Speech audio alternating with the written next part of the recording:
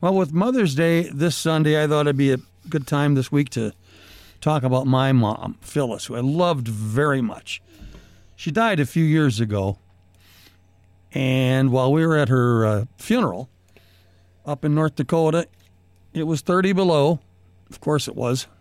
And after the funeral, we were in the basement of the church in the fellowship hall, and I was sitting with my cousins Ronnie and Bobby. We're all about the same age. I'm like a year older than them. But we're sitting around telling stories, and all of a sudden Ronnie decides he needs to talk about Gopher hockey. Minnesota Gopher hockey. He just loved that Gopher hockey, and they were playing great, and he just couldn't get enough. That's Gopher hockey, hockey, hockey. That's all he talked about. And finally I said, Ronnie, come on, man. It's my mom's funeral. Show some respect. Talk about something else.